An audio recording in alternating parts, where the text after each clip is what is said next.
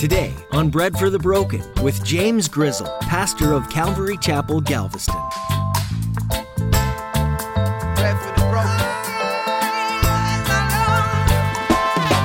You guys are hypocrites, is basically what God is telling his people. You're hypocrites. Like, you swear to me, but then you swear to these other false gods. Okay, which are not, yes, they are false gods, but please understand, behind every false god, there's like a demon that is connected to these things, okay? So God's just saying like, wait, you're making all these promises and swearing to me, but yet you're also swearing to these demonic things that are totally contrary to me. Have you ever had someone call you out on your hypocrisy? Maybe a trusted friend that confronted you on something you said you wouldn't be doing. There was times that Jesus would call out the religious leaders and Pharisees on their hypocrisy. Long before Jesus did that, the Lord would call out the Israelites all the time. In today's message, Pastor James is going to share about hypocrisy and why we should take the Lord seriously and avoid idolatry. Now here's Pastor James in the book of Zephaniah chapter 1 with today's edition of Bread for the Broken. We need bread for the broken. Give some bread to the broken. We need hope for the hopeless. Give some hope to the hopeless. Bread for the broken. Okay, so Zephaniah is a fascinating character. He probably tells us more about himself than most of the other minor prophets, all right?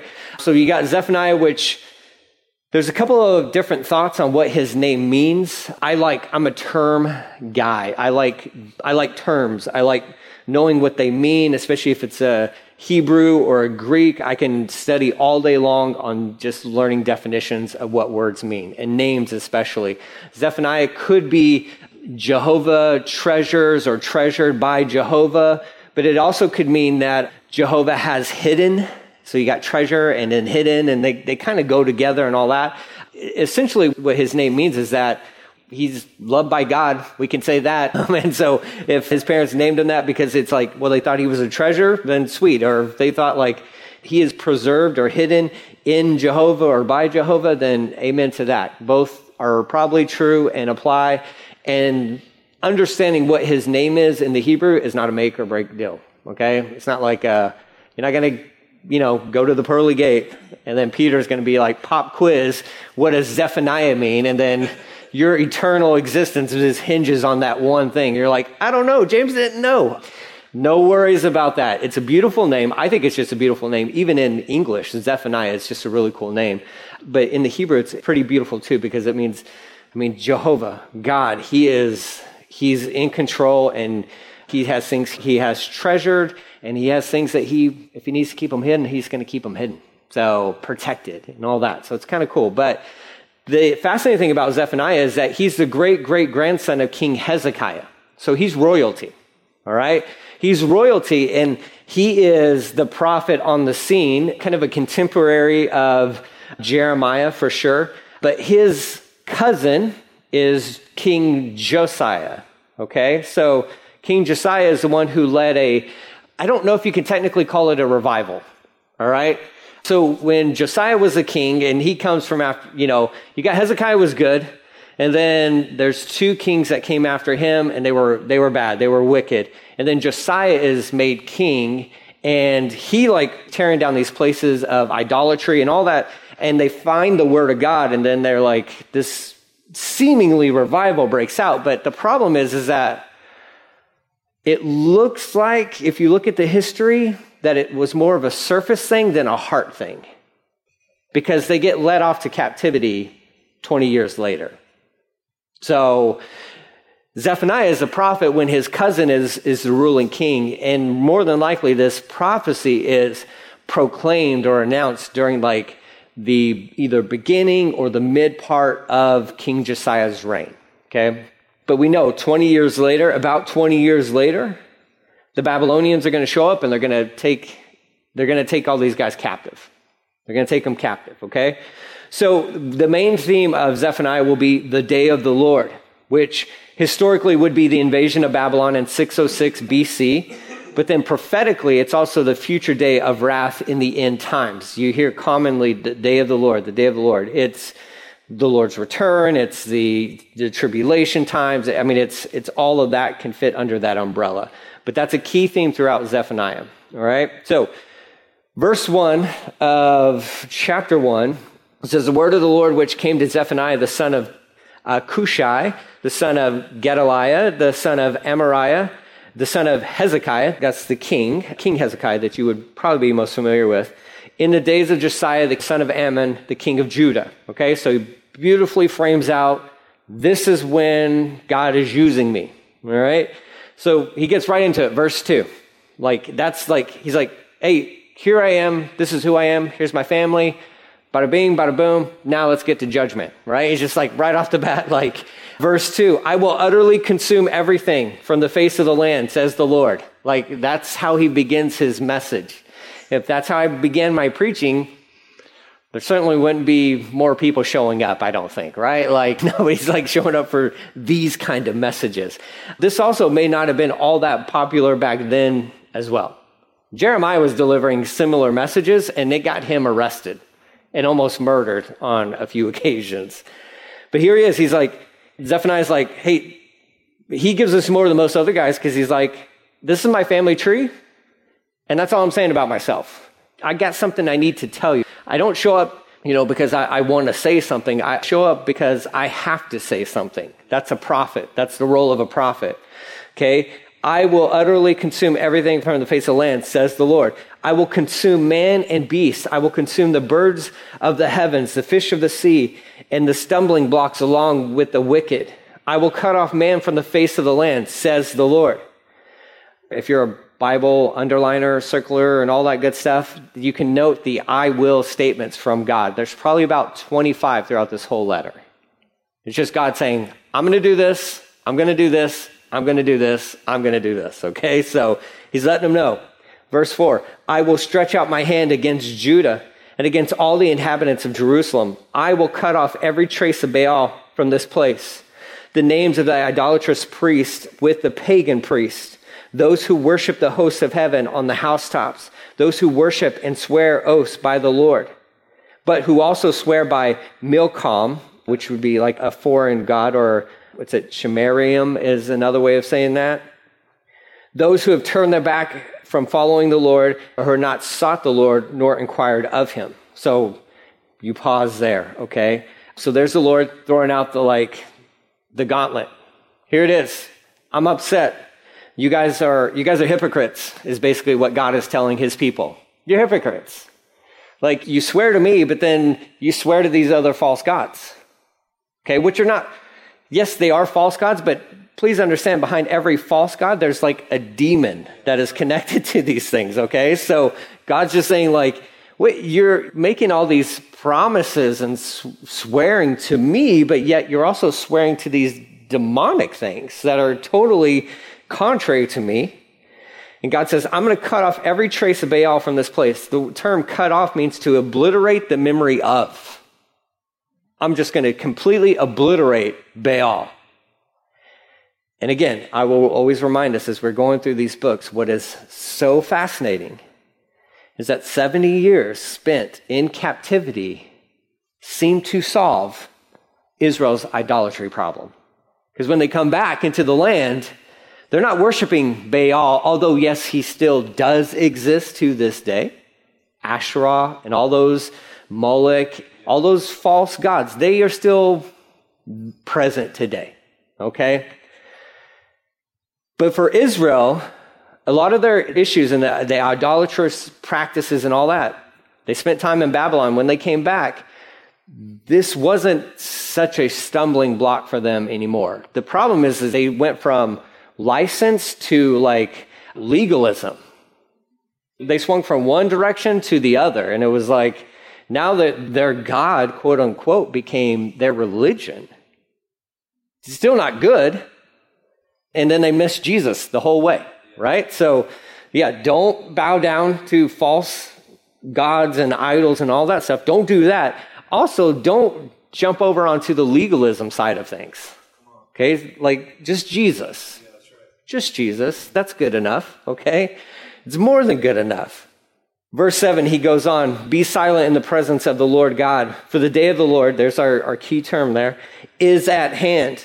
For the Lord has prepared a sacrifice. He has invited his guests, and it shall be in the day of the Lord's sacrifice that I will punish the princes and the king's children, and all such as are clothed with foreign apparel.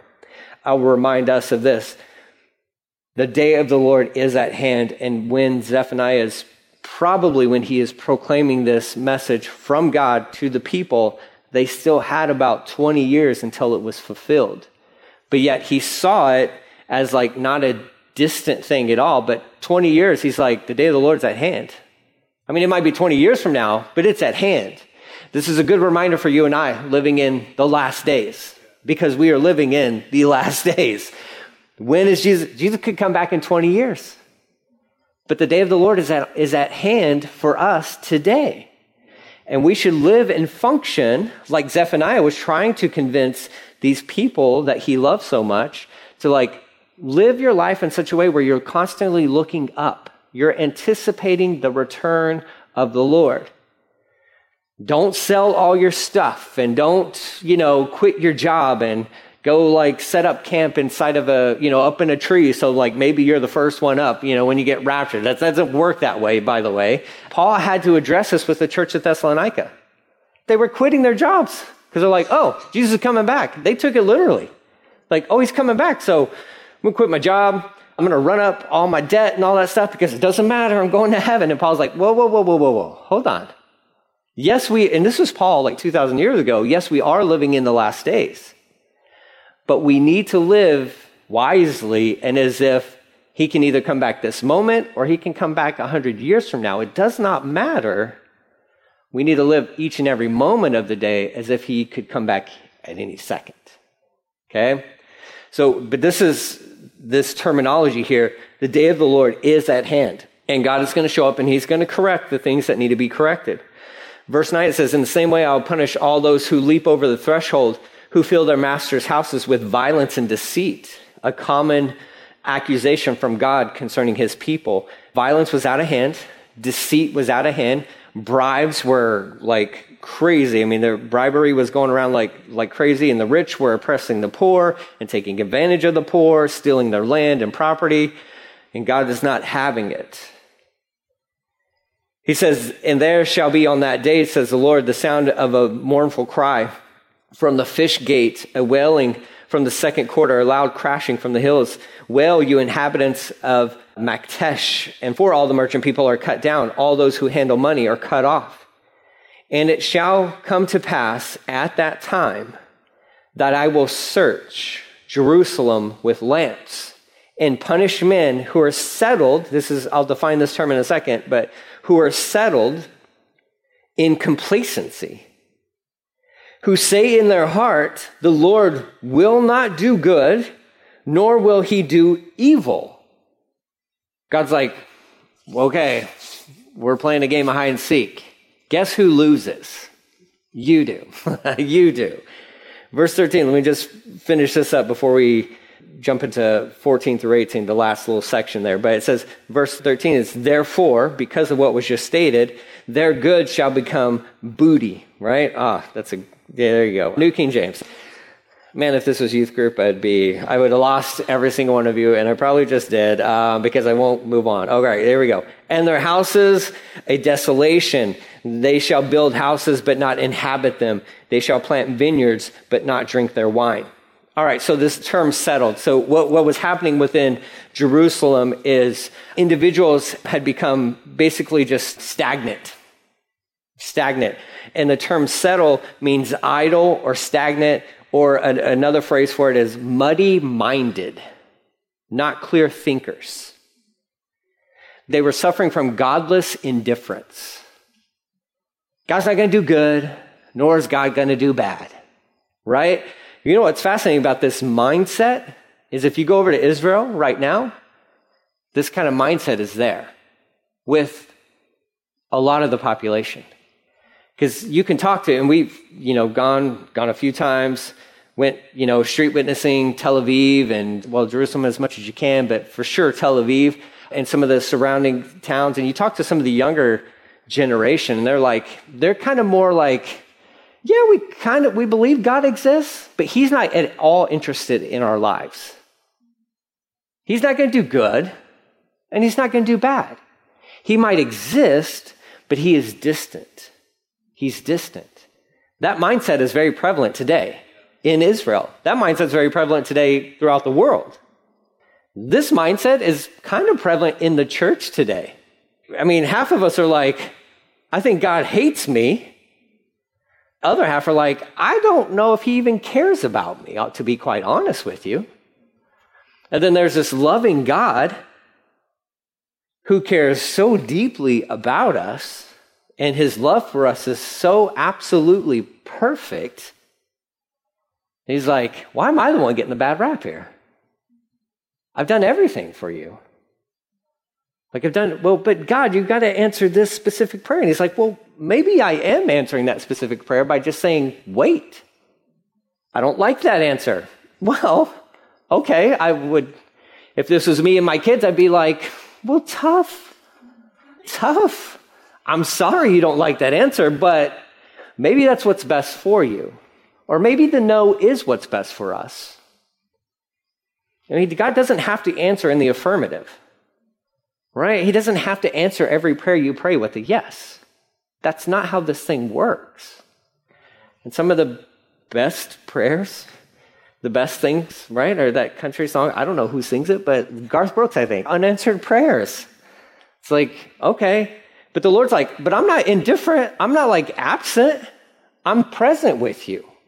I'm so present that I showed up on that planet I created that you guys destroyed by introducing sin into the equation, by listening to the enemy.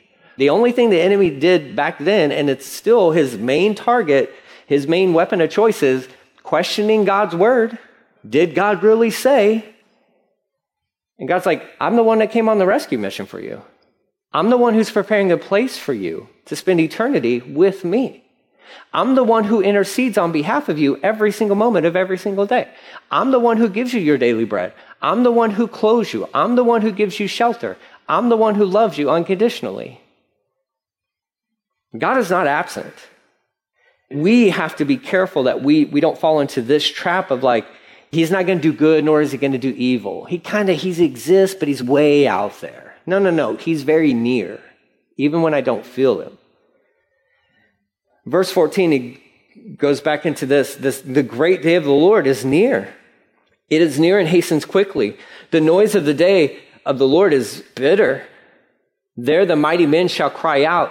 That day is a day of wrath, a day of trouble and distress, a day of devastation and desolation, a day of darkness and gloominess, a day of clouds and thick darkness, a day of trumpet and alarm against the fortified cities and against their high towers. Concerning this day, for these guys, this came true. And again, within 20 years, it came true. This is also like a future thing. There's a dual prophecy element to this where it is like it's an immediate thing for them, although it was a near, kind of thing for them. But for us, it's like the day of the Lord.